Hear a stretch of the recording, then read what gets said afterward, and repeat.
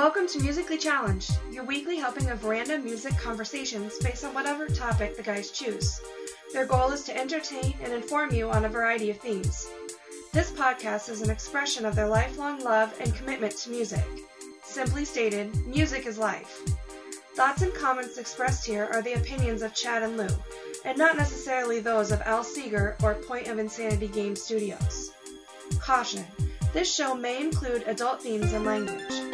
Once again, welcome to Musically Challenged. Here are your hosts, Chad and Lou.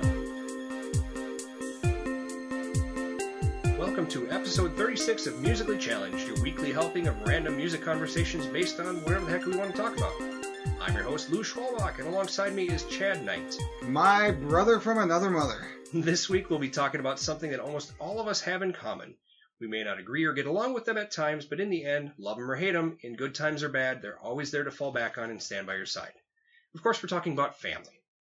Chad and I are going to touch on bands or musical acts that are comprised of family members. Siblings, cousins, aunts or uncles, they all count. We won't, however, be talking about married into families, so husband and wife acts like The Captain and Tennille or The White Stripes will not be on our list. I gotta say, I don't know about you, Chad, but I was surprised at how many family acts there were out there. Yeah, and actually some of them I had no clue. I didn't either, so this was actually pretty entertaining. So I think it's about time for us to sit back and relax while me and my brother from another mother get this show started. That's why you laughed. Because I had the same damn thing written there. So we're going to start off actually with our trivia question. All right, I'm ready. I'm 2 for 2, man. Yes, you are. 2 for 2. Let's see if we can go 3. I'm feeling good. All right. Steve Vai. Oh, I'm out. Besides being a master guitarist, is also an avid apiarist. Apiarist? Yes, apiarist. What is he? Or what does he do? Let me think on that. You're probably going to need to. So let's get started. I'm going to say, let's go with you first today. All right, so I'm going to start off with one of those bands that break my standard rule. Because anybody that has listened to this podcast know that I usually say something to the effect of, there's no good music after 1993. Fair enough, okay. This band, I have to disagree with my own ruling here. But My Chemical Romance was an American rock band from Newark, New Jersey, active from 2001 to 2013. The band's best-known lineup consisted of lead vocalist Gerard Way, guitarist Ray Toro, and Frank Iero, bassist Mikey Way, and drummer Bob Breyer. Founded by Gerard, Mikey, Toro, Matt Pellissier, and later joined by Iero, the band signed to Eyeball Records and released their debut album, I Brought You My Bullets, You Brought Me Your Love, in 2002. They signed with Reprise Records the next year and released their major label debut, Three Cheers for Sweet Revenge, in 2004. A commercial success, the album was awarded platinum status over a year later. The band eclipsed their previous success with their 2006 concept album, The Black Parade, which gained generally favorable reviews among music critics and was certified double platinum in the United Kingdom, the band's first and only double platinum album. Let's listen to a bit of Welcome to the Black Parade.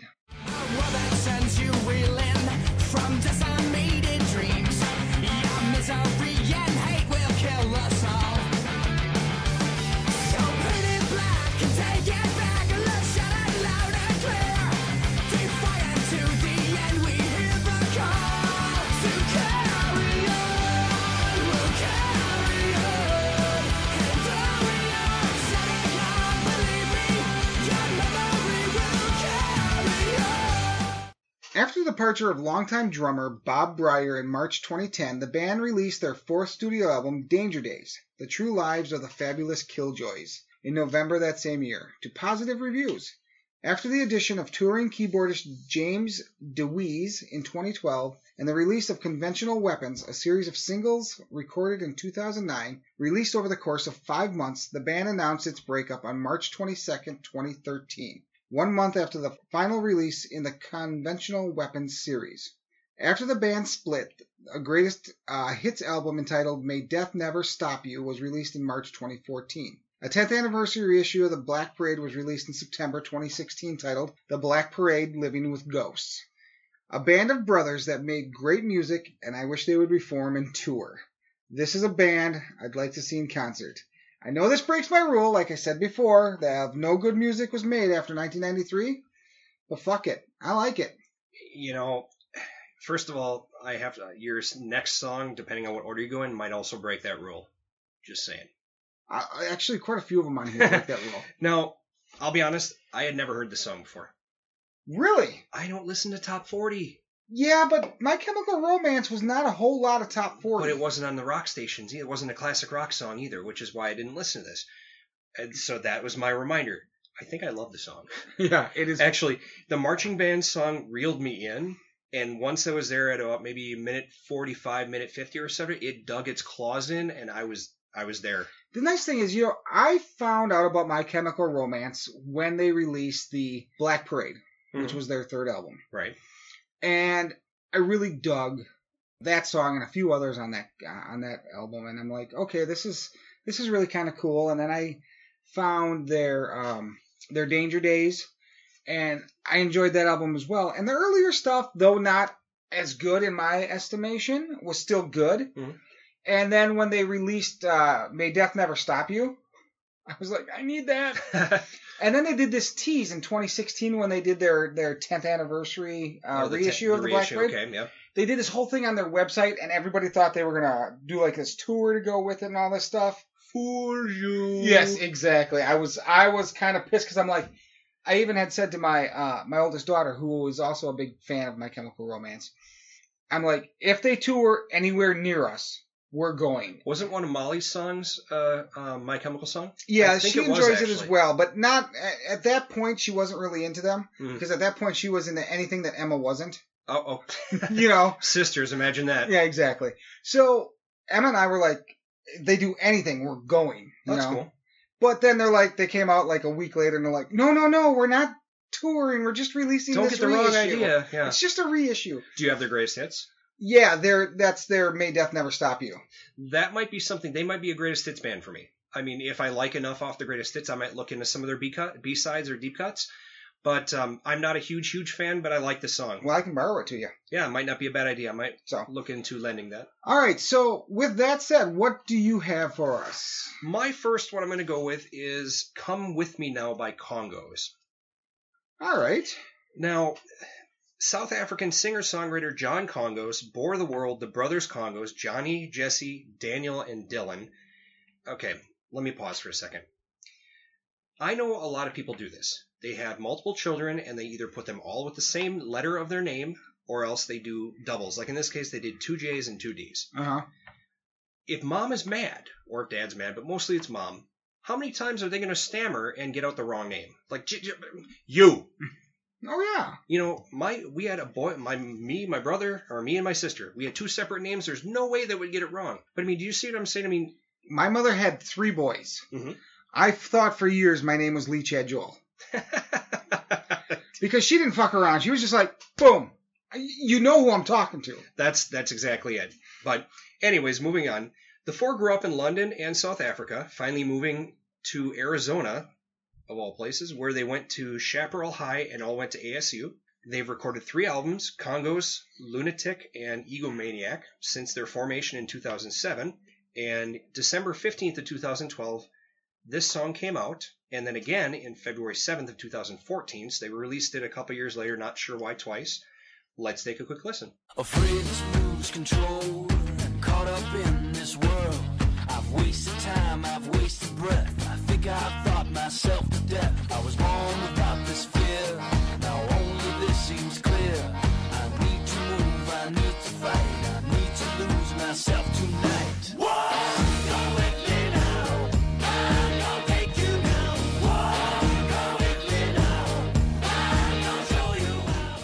Now, they're still touring today with their unique style of alt hard rock.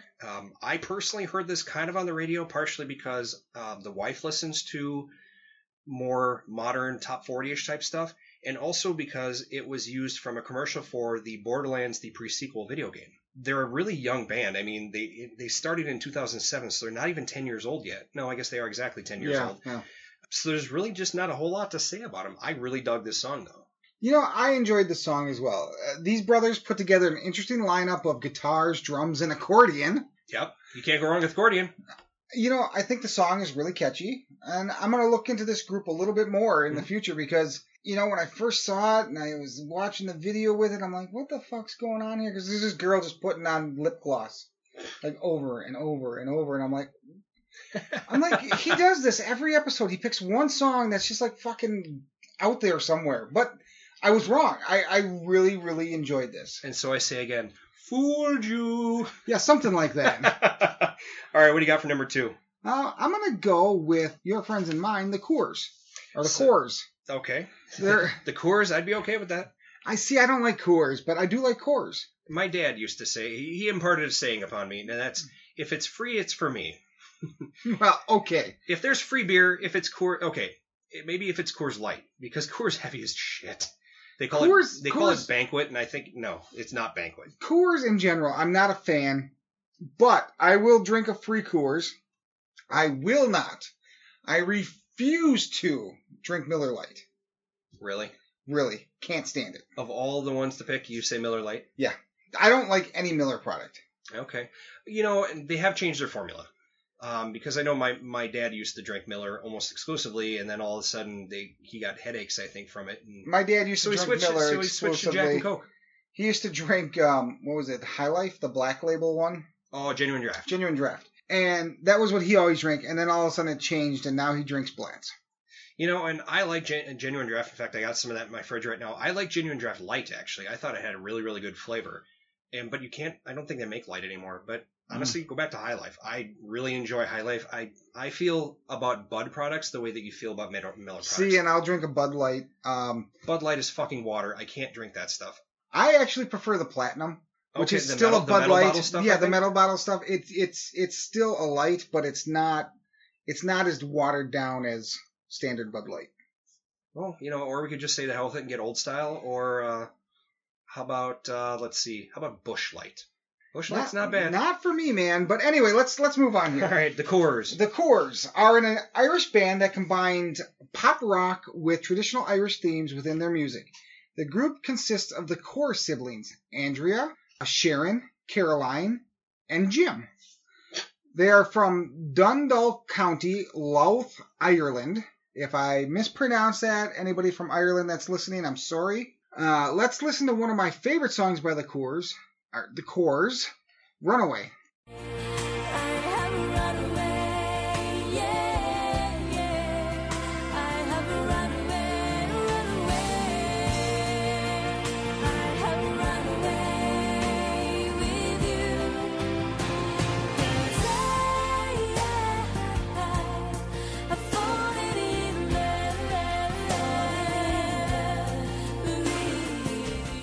The Coors have released 6 studio albums and numerous singles, which have reached platinum in many countries, and have sold 40 million albums worldwide.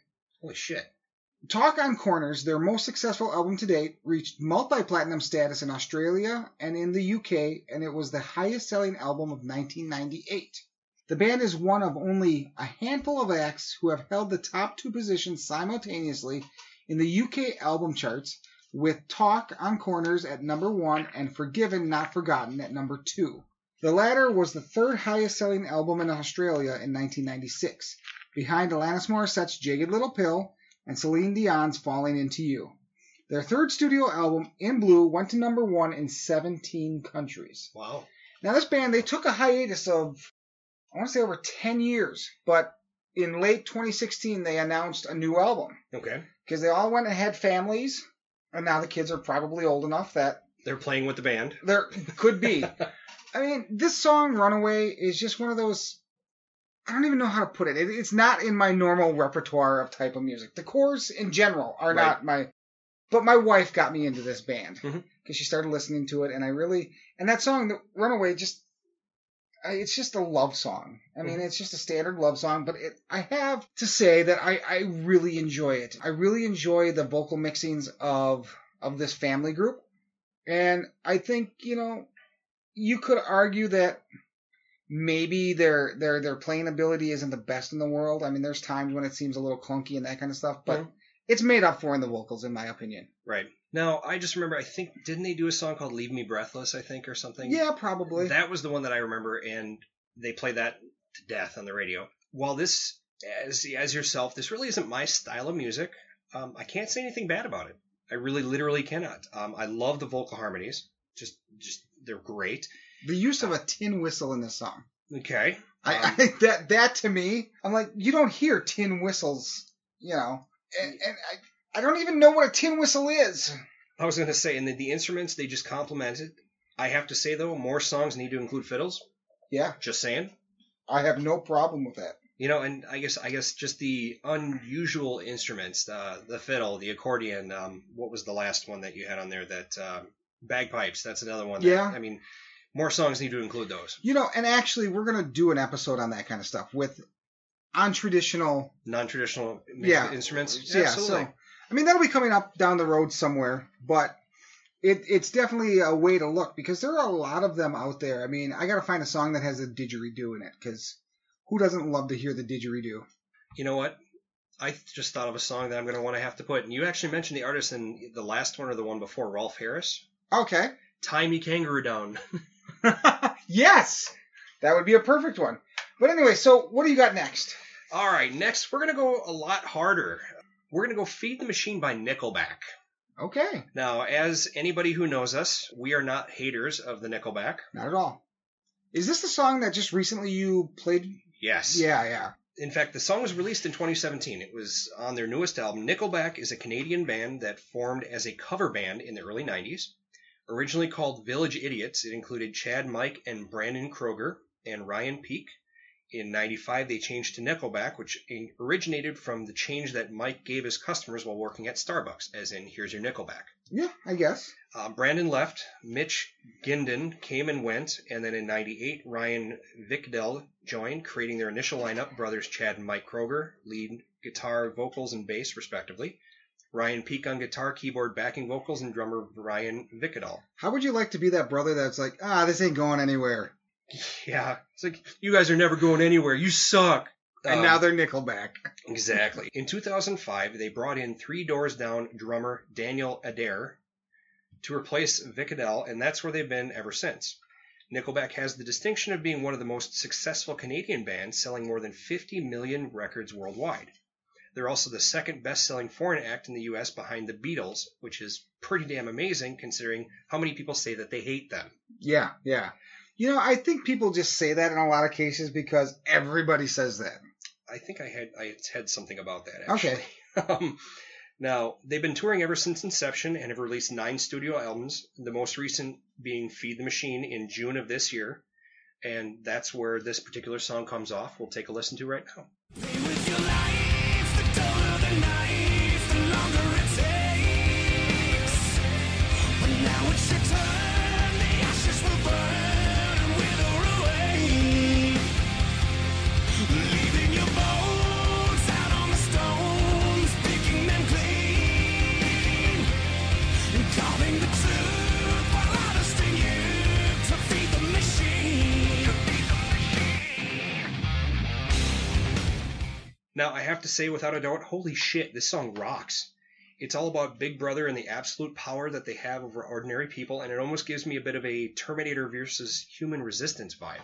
Accordingly, they went back to their original rocking instead of what critics called formulaic music. I don't know about all that, but wow, man. I've never been a hater, and I've stuck with them ever since I first heard them. In fact, I kind of wonder if people hate them because either A, they're jealous of their popularity, or B, because they don't actually hate them since everyone else does, finger quotes. They just say that they hate them to be accepted. Musical peer pressure and all that. Well, screw that. I don't care if people think badly of me and my musical choices or not. I happen to like Nickelback, and the song is awesome. On a personal note on this one here, I've seen a lot of fair acts, which I'm sure you have as well. Oh, yeah. Many, if not all of them, weren't mainstream big acts. In 2004, Nickelback, who was the third act on a bill preceded by Finger 11 and Puddle of Mud, was my first real concert at the Iowa State Fair. Okay. It opened my eyes. I like Puddle of Mud as well. That was a fun concert. Yeah, I can imagine. The audience sang along to the She Hate Me song, and that was pretty hilarious. It opened my eyes to seeing loud and live music, and I've never looked back. So, what do you think about Feed the Machine? Again, a group with brothers. The song is very heavy for Nickelback. Now, because Nickelback, though they're a rock band, they're not usually this heavy. I really do enjoy this music, though. Like you said, I really enjoy Nickelback. I think we can safely say that the family, in this case, works well together. I actually hope someday to see Nickelback in concert. There, I said it. I like Nickelback. Nickelback. I like them enough to say that I'd pay money to see them. So, I mean, the song, it was amazing. I thought for Nickelback, to put something that heavy down, I can't say anything bad about it. I really enjoyed it. In fact, while I was writing stuff up, I listened to it twice. Nice. If I get a chance to see him, I would pay to see him. It was the first time I actually won tickets to the radio station. It was broadcasting right outside the grandstand. Mm-hmm. And they were like $30 tickets each, so I got 2 free tickets to get in for nice whatever. But yeah. I would absolutely pay to see him. Well, maybe that's one we put on our trip calendar. We find a Nickelback concert and we go. Yeah, maybe they'll be playing in Green Bay or something. Could be. Or Madison, Milwaukee, whatever. I mean, yeah, anything. And the nice thing about where we're located in the state of Wisconsin is we're basically 3 hours from anywhere. Hell, the cities even. That's only 3 hours. 3 hours to the cities, yeah. So what do you got next? All right, so I'm going to go with a band that's not really my forte for the most part, but Good Charlotte is an American rock band from Waldorf, Maryland that formed in 1996. Since 1998, the band's constant members have been lead vocalist Joel Madden, lead guitarist and backing vocalist Benji Madden, bassist Paul Thomas, rhythm guitarist and keyboardist Billy Martin. Well, drummer Dean Butterworth has been a member of the band since 2005. After a 4-year hiatus, the band announced its comeback on November 3rd, 2015. The band has released 6 studio albums: Good Charlotte, The Young and the Hopeless, The Chronicles of Life and Death, Good Morning Revival, Cardiology, and Youth Authority, as well as 2 compilations, Greatest Remixes and Greatest Hits. Let's listen to this song, Anthem. 'Cause I don't ever wanna be you. Don't wanna be just like you.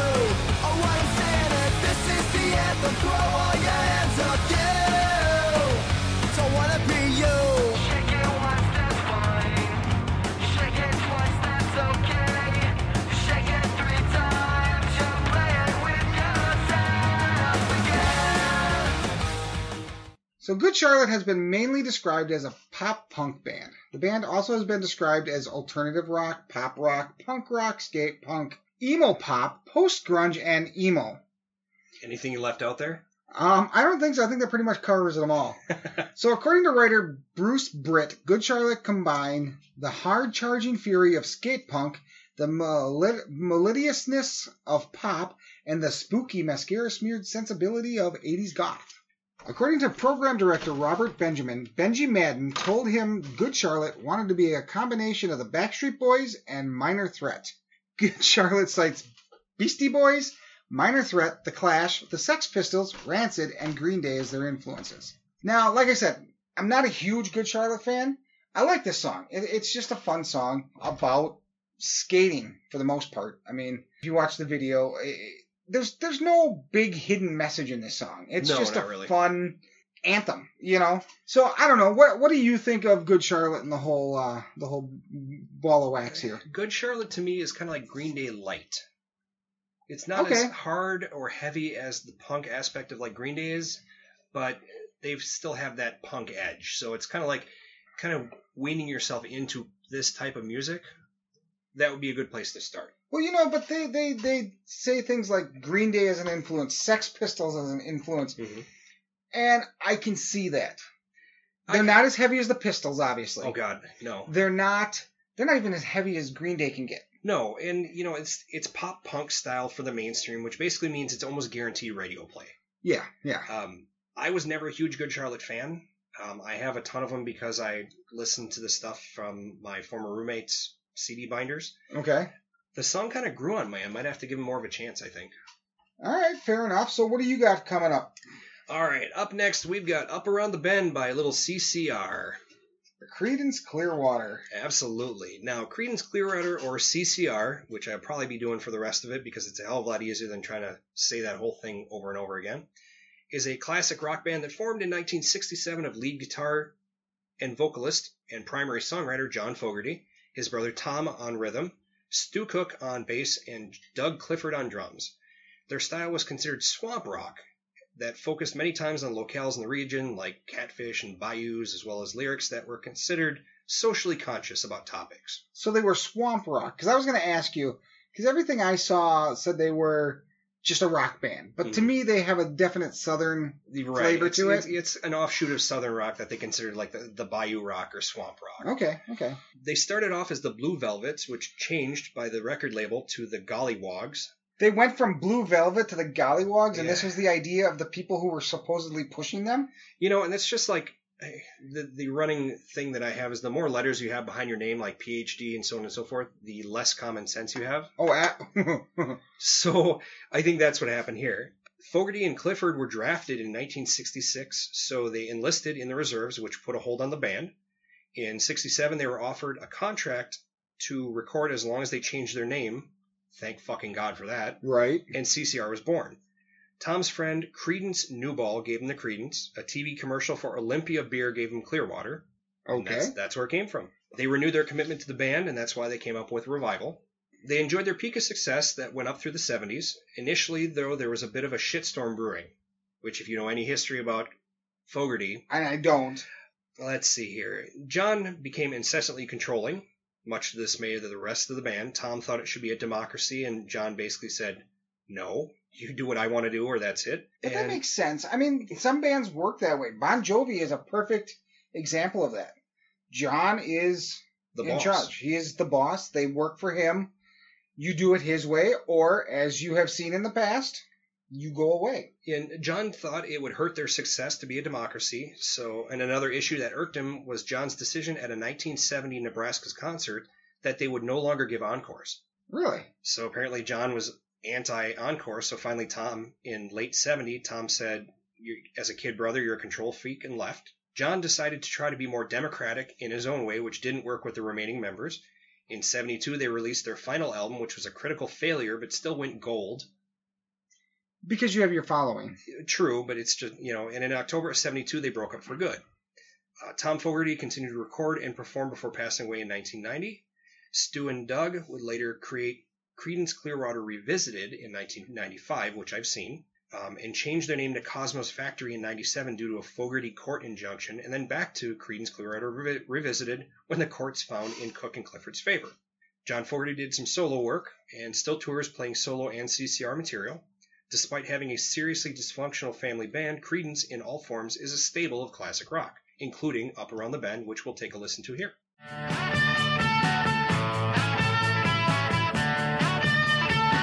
There's a place up ahead and I'm going just as fast as my feet can fly.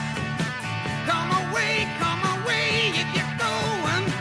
Leave the sinking ship behind. Come on the rising wind. We're going up around the bend. Fogerty's booming voice, along with the band's vocal harmonies and instrumental work, just work perfectly on this song. I mean, there's very little. I mean, when you listen to anything on their catalog, you know who the artist is. I mean, it's very formulaic as far as you say, what is this band? It's CCR. It's just what it is. And I honestly can't say I've really heard very much bad stuff by them. No, I would agree. I mean, what can a person say about CCR? I mean, really, what can you say about them that A, hasn't been said, and B, isn't just blowing smoke up their ass because they're amazing? Right.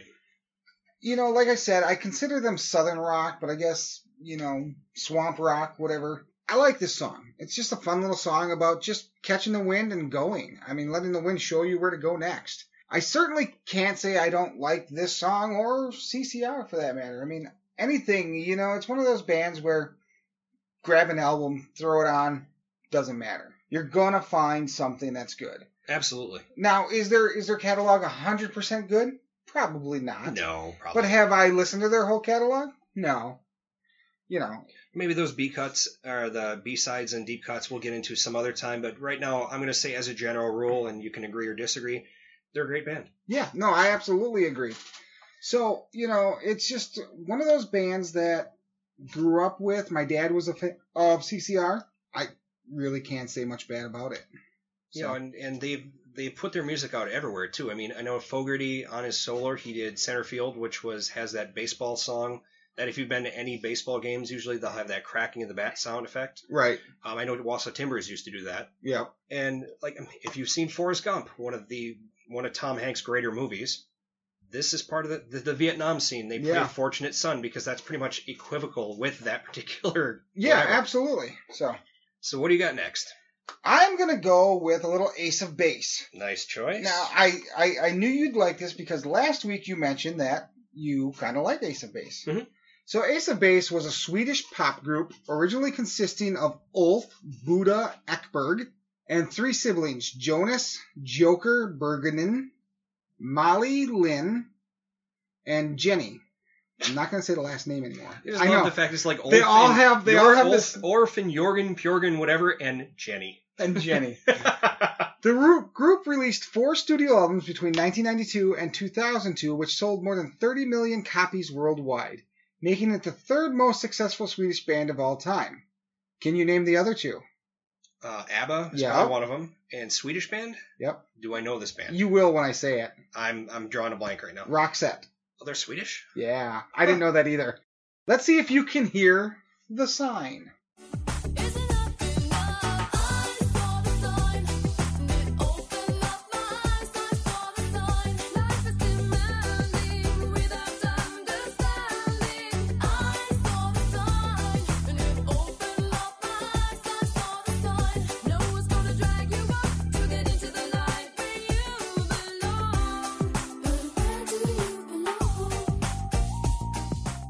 So, Happy Nation, also called The Sign, is one of the best-selling debut albums of all time and was certified 9 times platinum in the United States. Nicely done. 9 times. That is huge. It's like Ferris Bueller. 9 times. It was the first debut album to produce 3 #1 singles on the Billboard Mainstream Top 40 chart. All That She Wants, The Sign, and Don't Turn Around. I like all those songs. But The Sign... You know, it was just one of those fun songs. It was about seeing something in your life that makes you happy. And that's all it really was. I saw the sign. It opened up my eyes. I saw the sign. And it made me happy. Or something like that. I don't remember the exact words. But, so, you know, tell us about your thoughts on Ace of Base. I appreciate them. They got played to death on the radio. They did. These Swedes, as I wrote, these Swedes were all over the radio in the late 93 and early 94. Between this song, All That She Wants, and Don't Turn Around, which you had mentioned just now. The Sign was the happiest of the 3. It's solid 90s pop. I mean, there's really nothing else you can say about it. I enjoy it. Their second, I think it's their either second or third album, the one that has that Lucky Love song on it, I enjoy as well. I have to say, though, this one is a better album and just an overall fun song. Yeah, absolutely. So, all right, take us into your next one. All right, next we're going to go with a little STP. Nice. Not the fuel additive, but the Stone Temple Pilots. There you go. I knew what you were talking about. I didn't realize you wanted me to say it.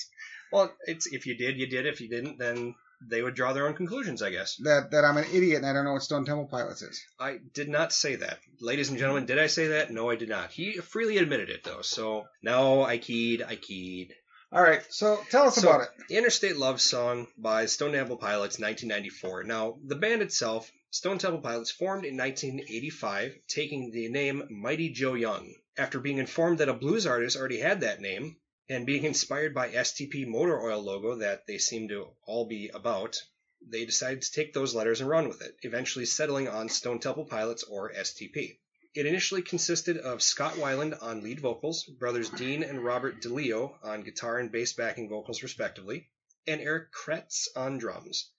Initially they played grunge and hard rock, progressing to alternate rock and metal as the years rolled on. Scott Weiland had a well-documented medical and drug issue that they still kept with him until they separated in 2002 to do other projects, one of which being Velvet Revolver, which Chad is familiar with. I am. I'm quite familiar with Velvet Revolver, and I talk about that a little bit. Mm-hmm. Now, they got to get back together in 2008 for a reunion tour, but in 2013, Scott Weiland was fired and replaced by Chester Bennington from Linkin Park, who recently passed away, I believe, and who left in 2015 to focus on Linkin Park. Scott was found dead on his tour bus in 2015, which put a hold on future releases of material. However, at present time, the band is still looking for a new lead singer. Let's take a listen to the Interstate Love Song.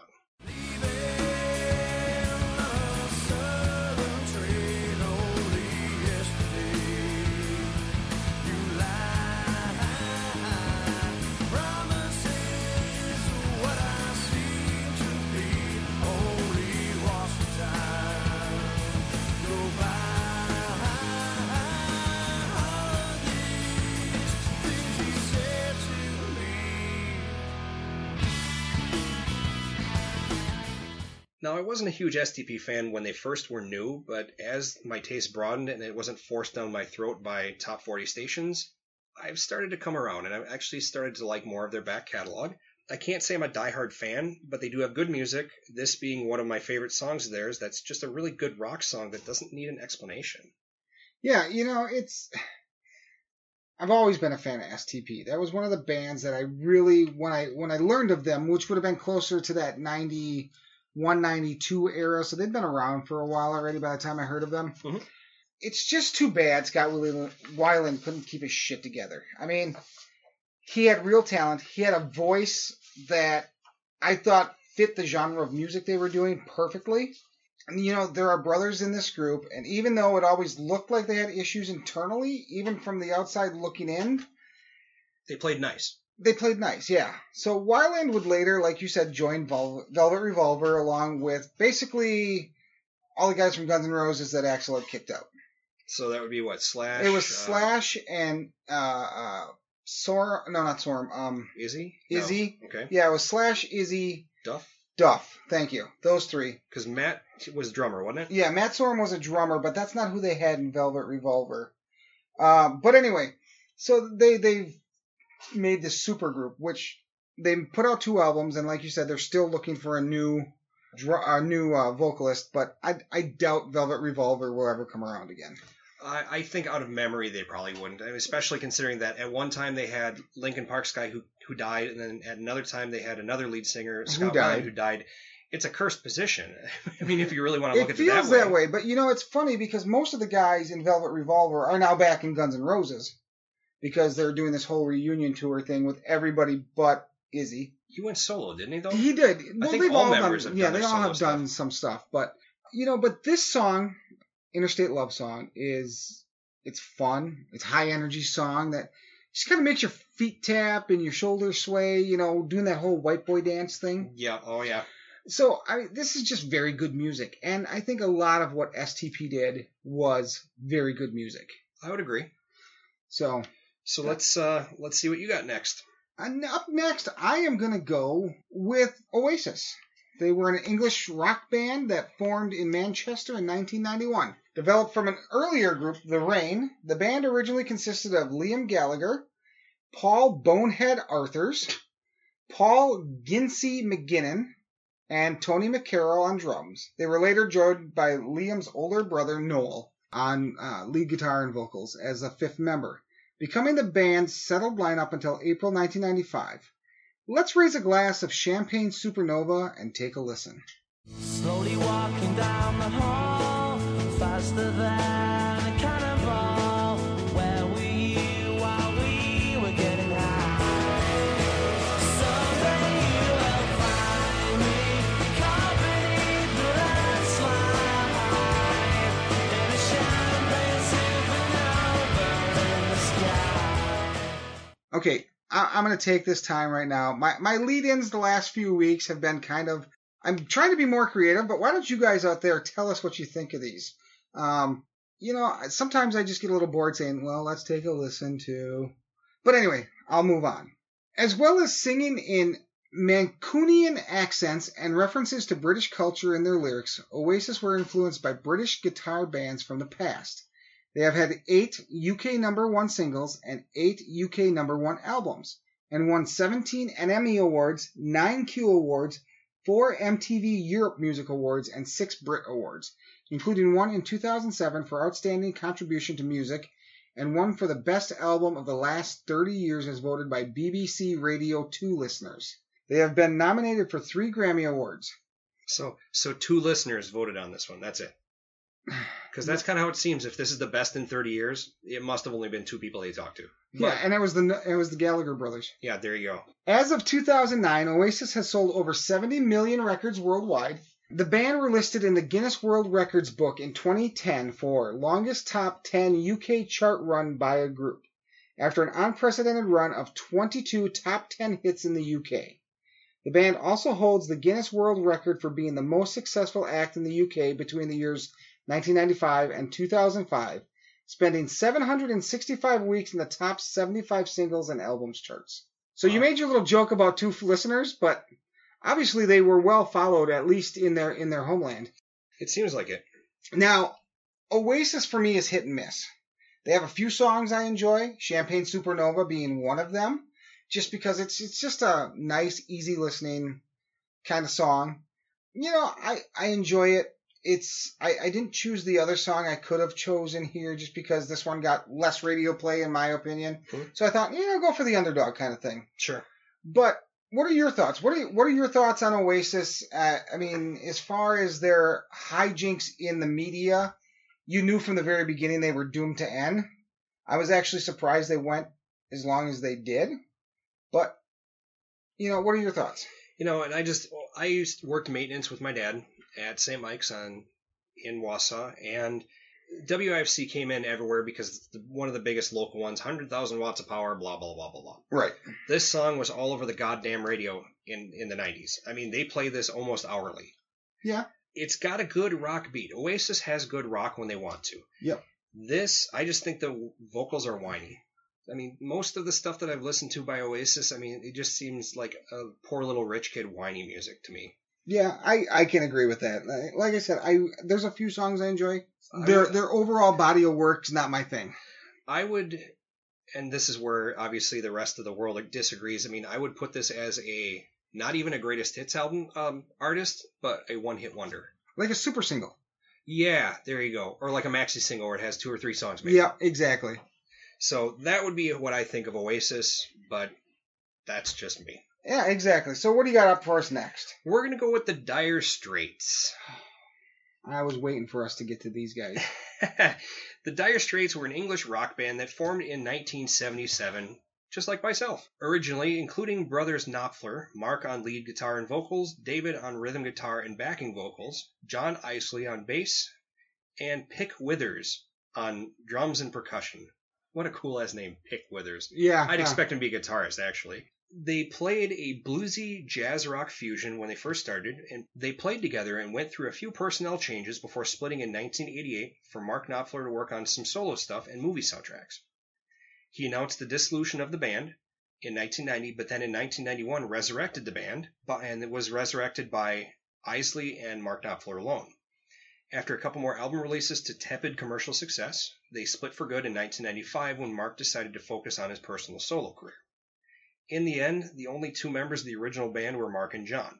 Let's take a quick listen and make Walk of Life be part of yours. He got the action, he got the motion. Oh yeah, the boy can play. Dedication, devotion, turning on the nighttime into the day. Do the song about a sweet love and road. They do the song about the night. Really do the walk of life. Yeah, do the walk of life.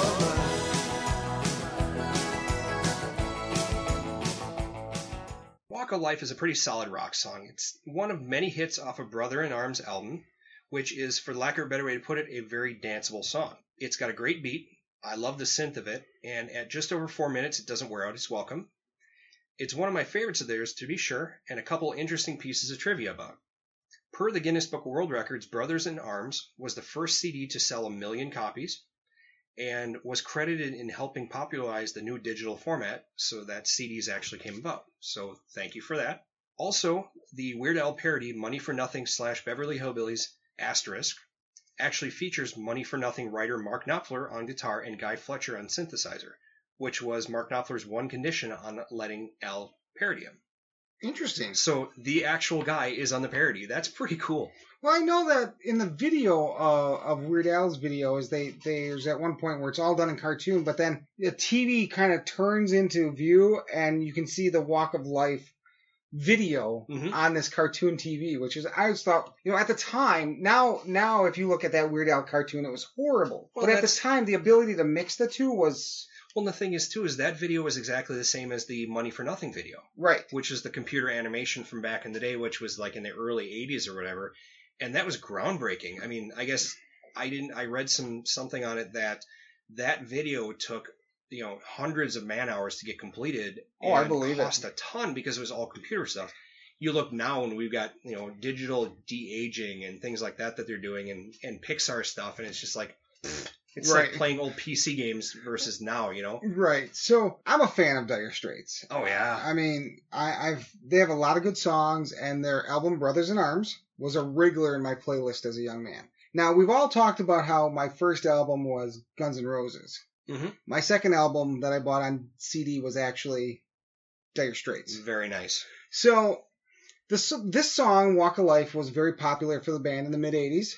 I never really got much into this actual song because it was too poppy for me. I think, you know, and the fact that it was played at every middle school dance and at every high school dance, and I always just sat there and no one would dance with me. It's sad. But it's true. I wasn't always this awesome. But now, I'm awesome. We talked about this before. It's like, you know, the ladies didn't want you now, but look at them lining up now. But you can't have them. Yeah, I mean, I'll just finish by saying this. It's an okay song, but it's a great band. I think it's a great band. I'll agree with that, and I think it's an excellent song. Well, and that's where our tastes differ slightly. So what do you have next? Up next, I'm actually going to talk about this one. It's the Ramones. Now, this one is kind of a misnomer, as you will see. Technically, none of the original band members were related. The Ramones were an American punk rock band that formed in New York City, neighborhood of Forest Hills, Queens in 1974. They are often cited as the first band to define the punk rock sound. Despite achieving only limited commercial success, the band was a major influence on the 1970s punk movement in both the United States and the United Kingdom. All of the band members adopted pseudonyms ending with the surname Ramone, Really? although none of them were related. I did not know that. They performed 2,263 concerts, touring virtually nonstop for 22 years. In 1996, after the tour with the Lollapalooza Musical Festival, the band played a farewell concert and disbanded. By 2014, all four of the band's original members, lead singer Joey Ramone, bass guitarist Dee Dee Ramone, guitarist Johnny Ramone, and drummer Tommy Ramone, had died. After all this, I want to be sedated.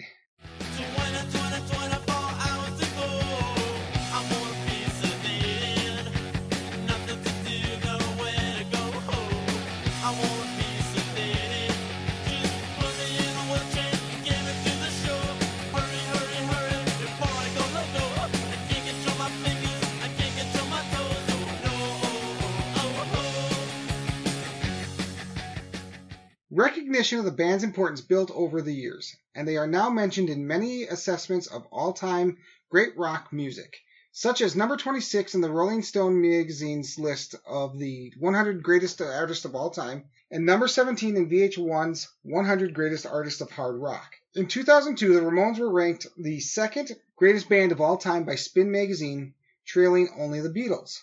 On March 18, 2002, the original four members and Tommy's replacement on drums, Marky Ramone, were inducted into the Rock and Roll Hall of Fame. In 2011, the group was awarded a Grammy Lifetime Achievement Award. The song, I Want to Be Sedated. It's just a fun song. You know, it's just like, I gotta get on the plane. I need to be sedated. I need to, walk through Central Park. I need to be sedated. I thought this was an interesting one because when you initially put together the list of possibles, the Ramones was on there. And I didn't know that they weren't actually related either. Obviously, I didn't either. Right. So it was kind of a fun one. So when I picked the Ramones, I didn't even know it. But when I started doing the research, I'm like, should I change this? And then I'm like, no, because we're not the only ones. No.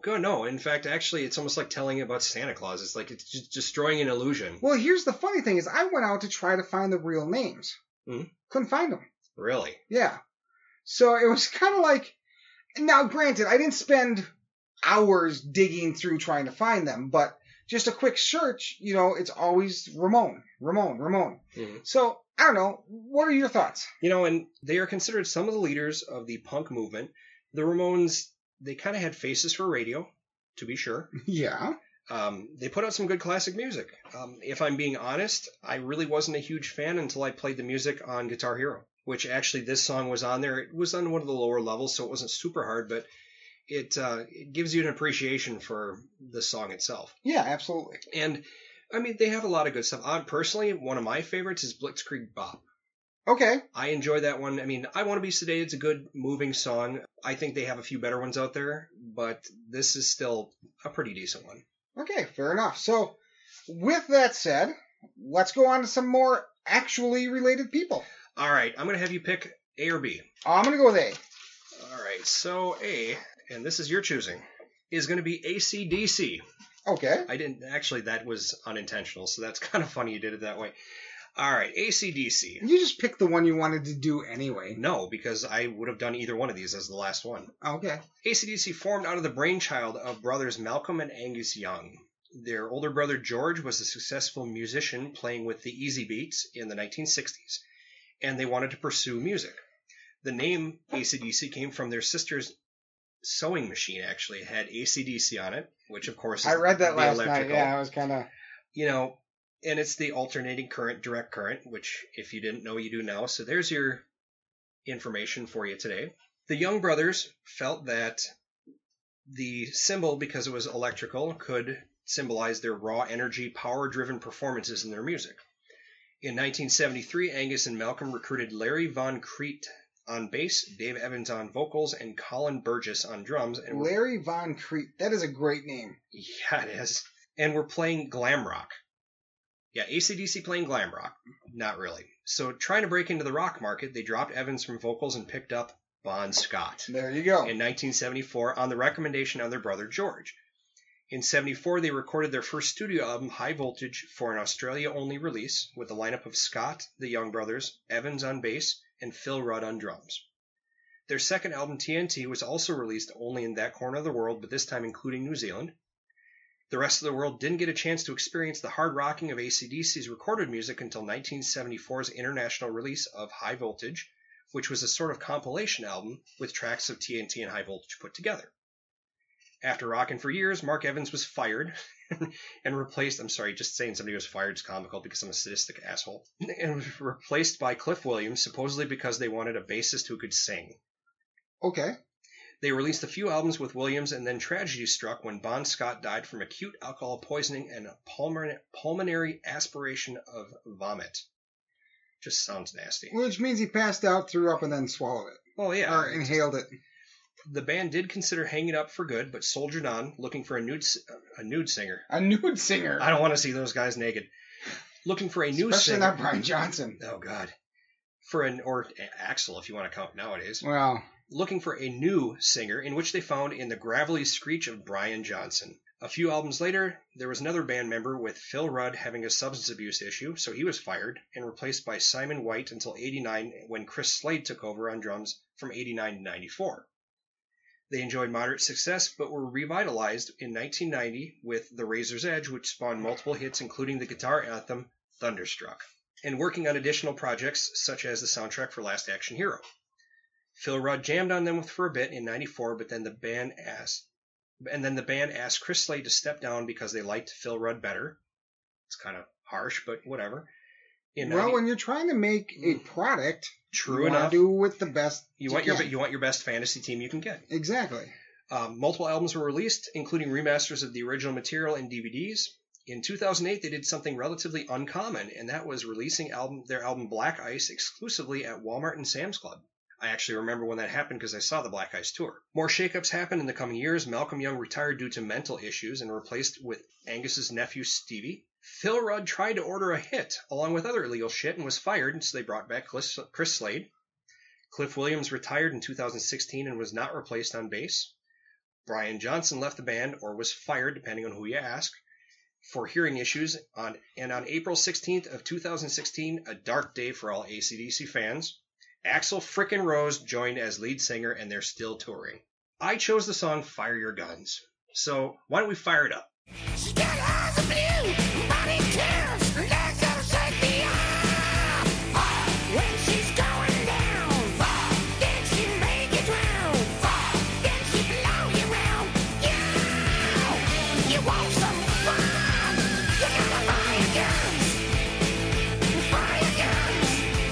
You gotta fire guns. Fire guns. Yeah.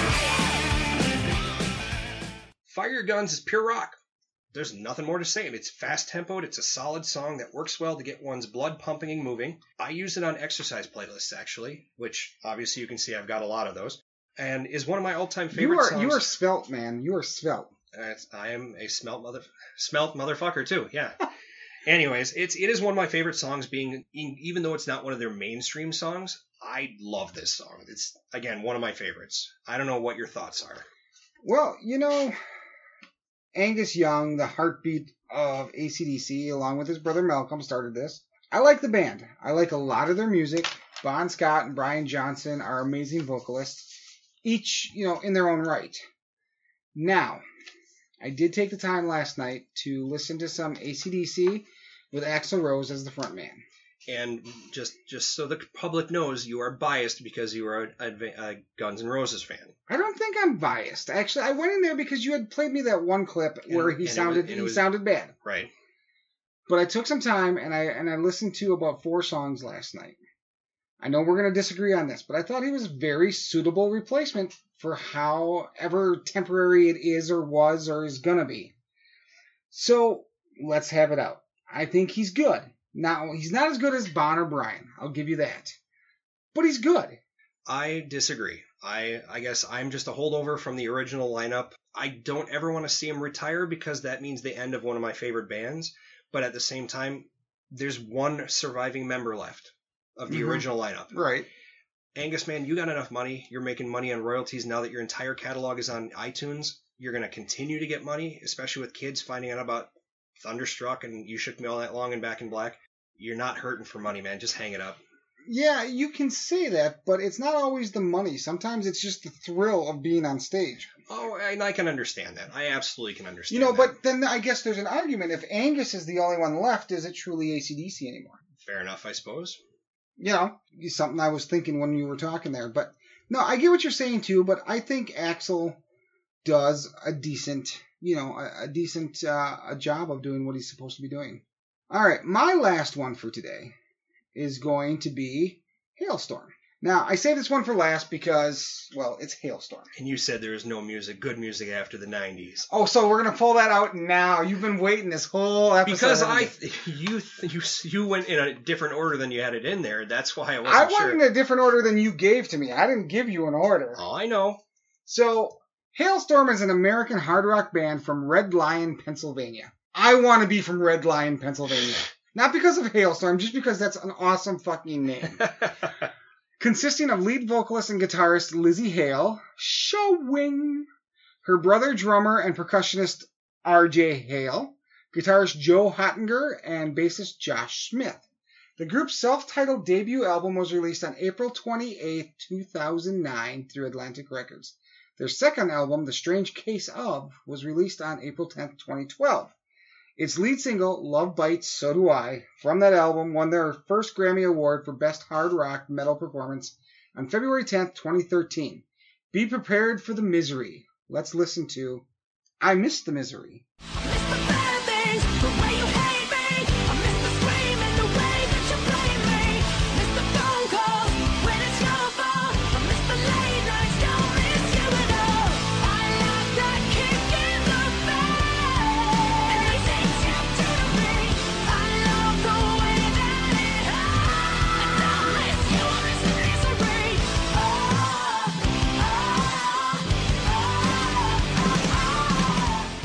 Halestorm is well known for their non-stop touring, often performing as many as 250 shows a year. Damn. Since 2006, they have toured with many hard rock and heavy metal acts, including Alter Bridge, Chevelle, Seether, Stained, Papa Roach, Trapped, 3 Days Grace, Theory of a Dead Man, Buck Cherry, Disturbed, Shinedown, Avenged Sevenfold, Stone Sour, Hell Yeah, Heaven and Hell, Evanescence, The Pretty Reckless, Starset, Seven Dust, and Bullet for My Valentine.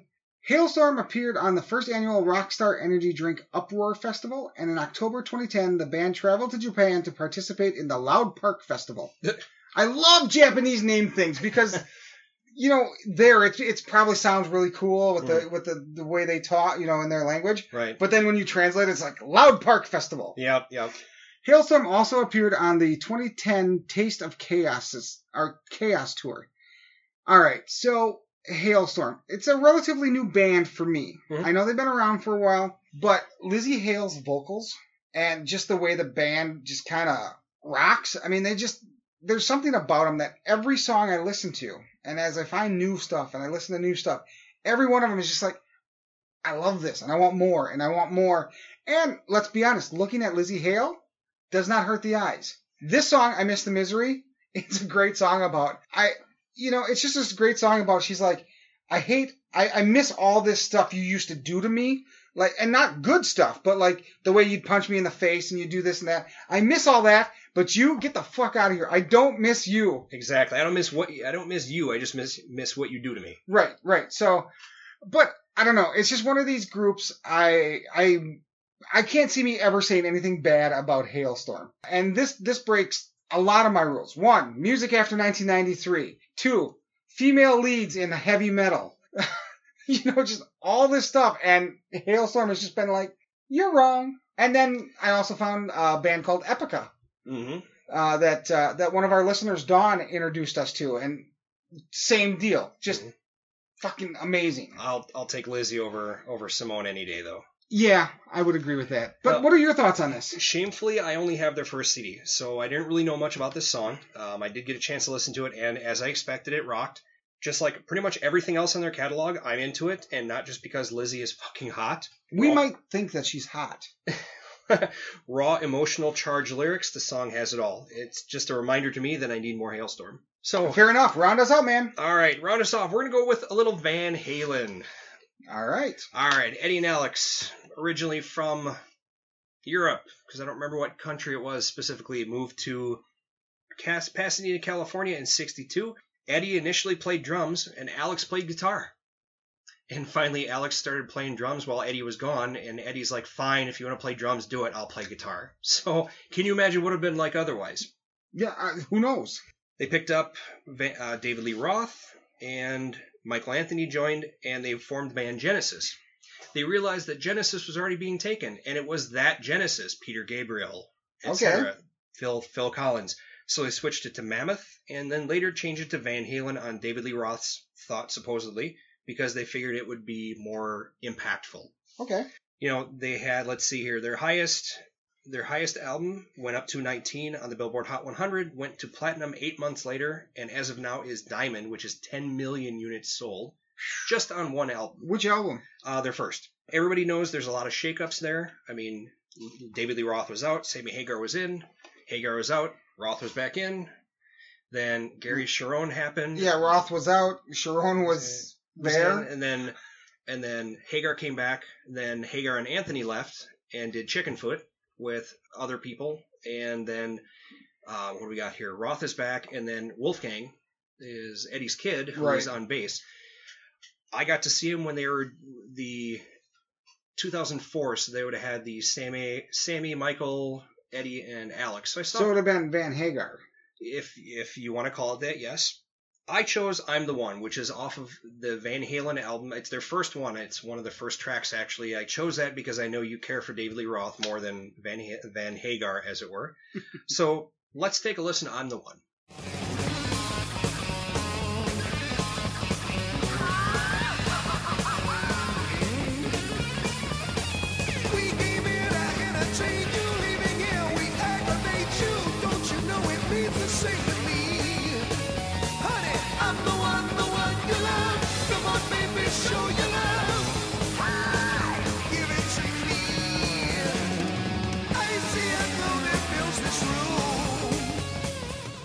I dig Van Halen. I mean, they're one of my favorite bands, and I just enjoy this one because it's a real solid song. It's fast. It's not their mainstream song itself. While Running with the Devil, Jamie's Crying, and You Really Got Me kind of stole the show, I like this song better than the rest of them because it's really fast, precise guitar work, which we expect to get from Eddie. Solid work with Michael on the bass, Alex on drums, and Dave's signature vocals make this song a classic to me. I didn't know the song. I didn't know it by title, and I don't think I've ever heard the song before I got started on this. But the first thing that came through was when it hit and the vocals hit, and I went, "It's Diamond Dave!"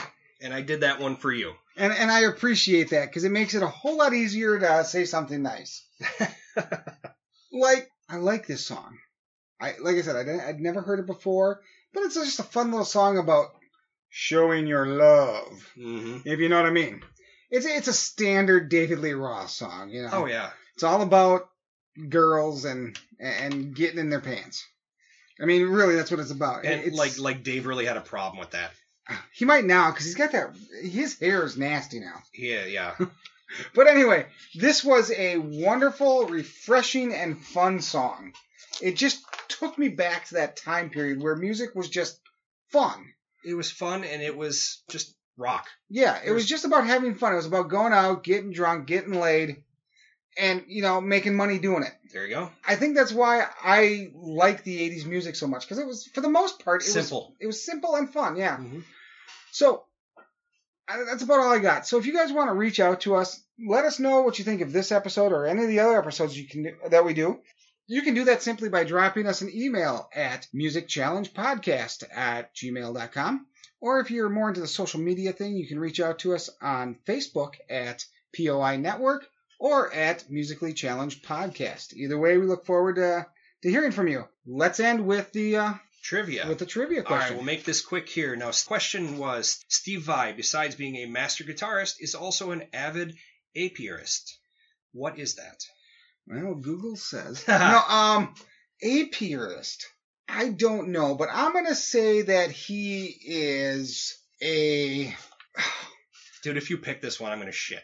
So am I. I have no idea. He's a believer in the purity of apes. He's a beekeeper. Really? Yes. In fact, he actually talks to schools about, like, he's an expert beekeeper. He talks to schools about doing it. Really? So amazing. So he's got an apiary, which is a bee house, basically. Excellent. All right. So with that said, I want to thank everybody for listening, and we'll talk to you next week. You have been listening to a program from the Point of Insanity Network. Visit us at poigamestudio.podbean.com for more shows. Follow us on Facebook and follow us on Twitter at POI Game Studio.